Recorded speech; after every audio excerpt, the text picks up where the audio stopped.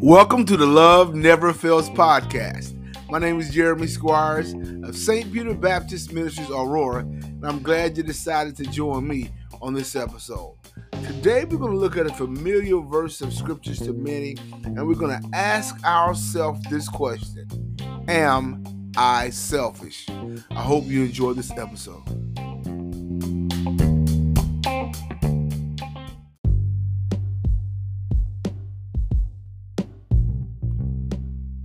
Am I selfish?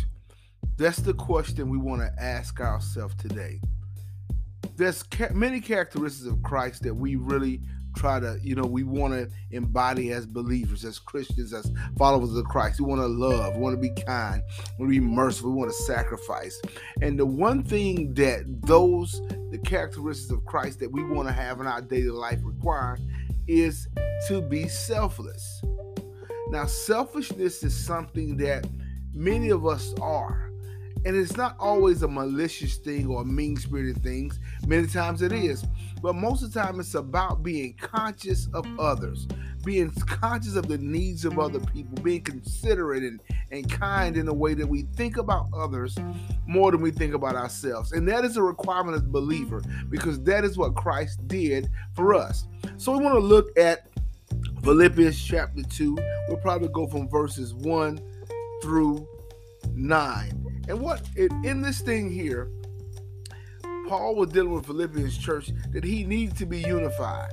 They were facing some persecution and some other things going on in the church about doctrine, and he needed them to be unified. He needed them to be on like minds and one accord. And so he asked them to do a thing for them, for him, and that's to think of others how they thought of themselves. And so that's what we have to realize. Just like the people in Philippians, we're in a world that is hostile to God. We're in a world that does not love believers. We're in a world full of lust and pride, and we as believers have to be unified. One mind, one spirit, one accord, thinking about the things of God and also thinking about our brothers and sisters in Christ. So that's what he's imploring them to do, and that's what we're imploring. I'm going to ask you to do today, and I'm asking myself to do, to gauge myself to see if I'm selfish. But let's take a look at Philippians chapter 2. We'll start at verse 1. It says this: if there be any consolation in Christ, if any comfort of love, if any fellowship of the Spirit, if any bowels and mercies, fulfill ye my joy, that ye be like-minded, having the same love, being of one accord, of one mind. Let nothing be done through strife or vainglory, but in lowliness of mind, that each esteem others better than themselves. Look not every man on his own things, but every man also on the things of others. Let this mind be in you, which was also in Christ Jesus, who being in the form of God, thought it not robbery to be equal with God, but made himself of no reputation, and took upon him the form of a servant, and being made in the likeness of men, and being found in fashion as a man, he humbled himself and became obedient unto death, even to death on the cross. Wherefore God has also highly exalted him and given him a name which is above every name. There's a lot in that text, a lot that Paul said in this, but the purpose of this thing was to get the people to not be selfish, to get the people to begin to operate in a way that were very considerate of their fellow man. And so he tells them, said, let nothing be done out of like vainglory. And so that means conceitedness. He didn't want them to be conceited, but he wanted everything to be in love. And Paul was also saying, if you love me as your pastor or your apostle, he said, if you love me, I need you to be like, he fulfill my joy. Make me joyful if you love me, and be like-minded, having the same love, being on one accord and one mind. Let nothing be done out of strife. Don't fight for anything or conceitedness, but with humbleness, lowliness, with humbleness of mind, consider others better than themselves. Look not every man on his own things, but every man on the things of others. Look, that is what we have to begin to engage ourselves. We got to evaluate all our relationships, all our interactions as believers in Christ, and begin to ask ourselves, am I being selfish? Are my friendships one-sided? I'm friends with people that are always giving to me, always pouring into me, always friendly to me, always kind to me, always checking on me, but I'm never checking on them. I have nothing to add to their life. I'm never seeing about them. Every time we go out, they're paying. Every time we go somewhere, they're footing the bill. And so I'm in a relationship and I'm selfish because I'm never considering that what they're giving is costing something. I'm never considering what they poured into the relationship because I'm not giving back. Are the opportunities that I give people in life selfish? Are the jobs that when I try to hire you for a job, a friend, to give a friend an opportunity, is it about to keep me from suffering? Is it about to make my life easier? Or is it because I genuinely care about the person and I genuinely know they have a need? You know? If my witnessing and the good deeds I do about me getting a pat on my back, that I can tell everybody, look, I do this, I do that. Look at me. I bought this person groceries. I gave this to somebody. I did all these type of things. Is that about selfish and vain glory? Or am I really considering the other person? Is every relationship or interaction I am in about my advantage, about me coming out on top, or about me benefiting the most? We even have to evaluate our closest relationship. Is the person I'm dating, the person that I want to be married to, the person I'm married to, am I conscious of them?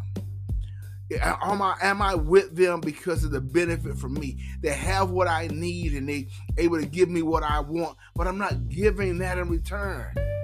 Am I being selfish? As a believer in Christ, am I living like Christ, who for the joy that was set before him endured the cross, despising the shame? Am I like Christ, that I considered that there was a world that was lost, that needed a redeemer, and Christ said, prepare me a body, and he came down to die, being formed in the image of, he had the glory of God. He was the Son of God from heaven. But he allowed God to fashion him as a man, and he was obedient and humbled himself to death. That he died because he saw the greater need. He knew that man needed salvation. He knew that man left to his own devices would always choose sin. He knew man that was in a cycle of sin and death, that he would sin and he would die. He'd keep this cycle going on forever and ever. But he came to break the cycle, so it cost him his flesh. It cost him blood. It cost him his comfort. But he did it for someone else. Do you realize that the root of all sin is selfishness?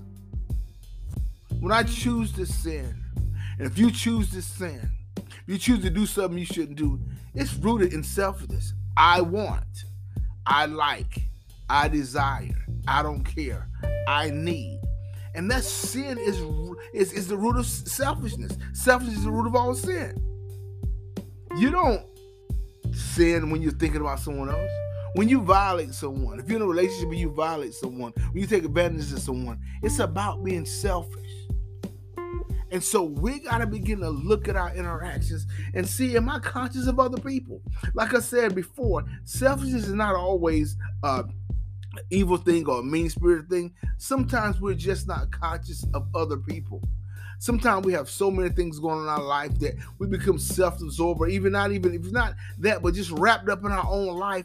And I don't consider someone else at the moment. I consider what I want. I consider what I desire, but never really conscious of other people. And so we got to begin to ask ourselves, am I selfish? Begin to look in the mirror and look over our interactions over the last months and years of our life and try to see, am I being selfish in my daily activity? Am I giving myself away that God can use me? Am I dying to myself, dying to my needs, dying to what I want, that God can get the glory out of my life. God has given us life and breath and gifts and talents. And am I only using that to benefit me? Am I only using what God has given me, this talent and this brain power to make myself rich, to make me have more, to make me be able to say, look at me? Or am I doing it to give God's glory? We got to ask ourselves, am I selfish? Over the little things that we do and the things we do for others, we got to check our motives. Because the Bible does talk about all our actions and works being tried by the fire, and God knows our heart. And so we have to ask ourselves, will we be willing to give ourselves away? Will we be willing to suffer for someone else to have, for someone else to be blessed, for someone else to have an advantage, and we're never looking for anything in return? And that's what selfishness is. Selflessness is to do something without looking for anything in return. But if I'm always doing something, and after I do it, I have my hand out, or after I do it, I'm reminding you or reminding people what I did for someone else, that means I was not selfless. But we got to have the mind of Christ. Though no matter what's going on, we're going to esteem others higher than ourselves. We're going to consider our fellow man. We're going to consider our brothers and our sisters. We're going to consider our children. We're going to consider our husband and our wives. And if we start being considerate and conscious of other people, our life decisions will change greatly. Before we walk out our marriages, and before we quit jobs, and before we end relationships, and before we leave churches, and before we leave fraternities, whatever we're part of, before we begin to break and sever those relationships, we'll begin to think, is this about me, or am I considering others?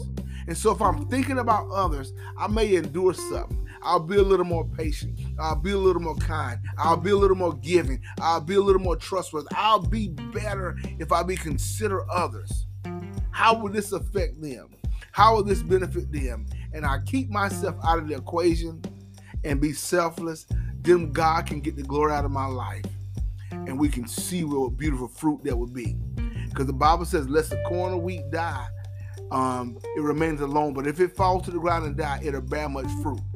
And so if you die to yourself, die to your selfishness, and if I die to my selfishness, we'll be amazed at the beautiful fruit that will bear witness in our lives and the life of others, because we decided to give ourselves away and not be selfish any longer. Look, I pray that something I said today would encourage you to begin to check your motives and look at yourself. This is not meant to hurt anyone or to be, belittle anyone, but it's just to make you evaluate yourself as I evaluate myself. That we'll evaluate our motives to make sure that we're being more and more like Christ, that God can get the glory out of these vessels. May God bless you, and thank you for joining me on the Love Never Fails podcast.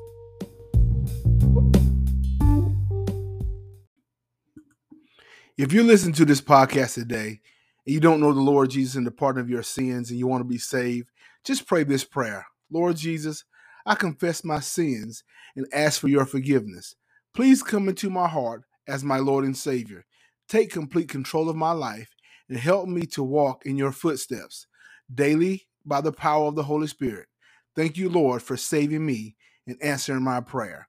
If you pray that prayer, you're saved, and I encourage you to reach out to me at loveneverfails.run and find yourself a local body of believers that can help you and disciple you in righteousness.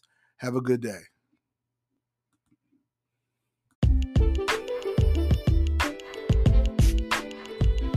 If you or a loved one needs to speak with a mental health professional, just dial 988 to speak with one.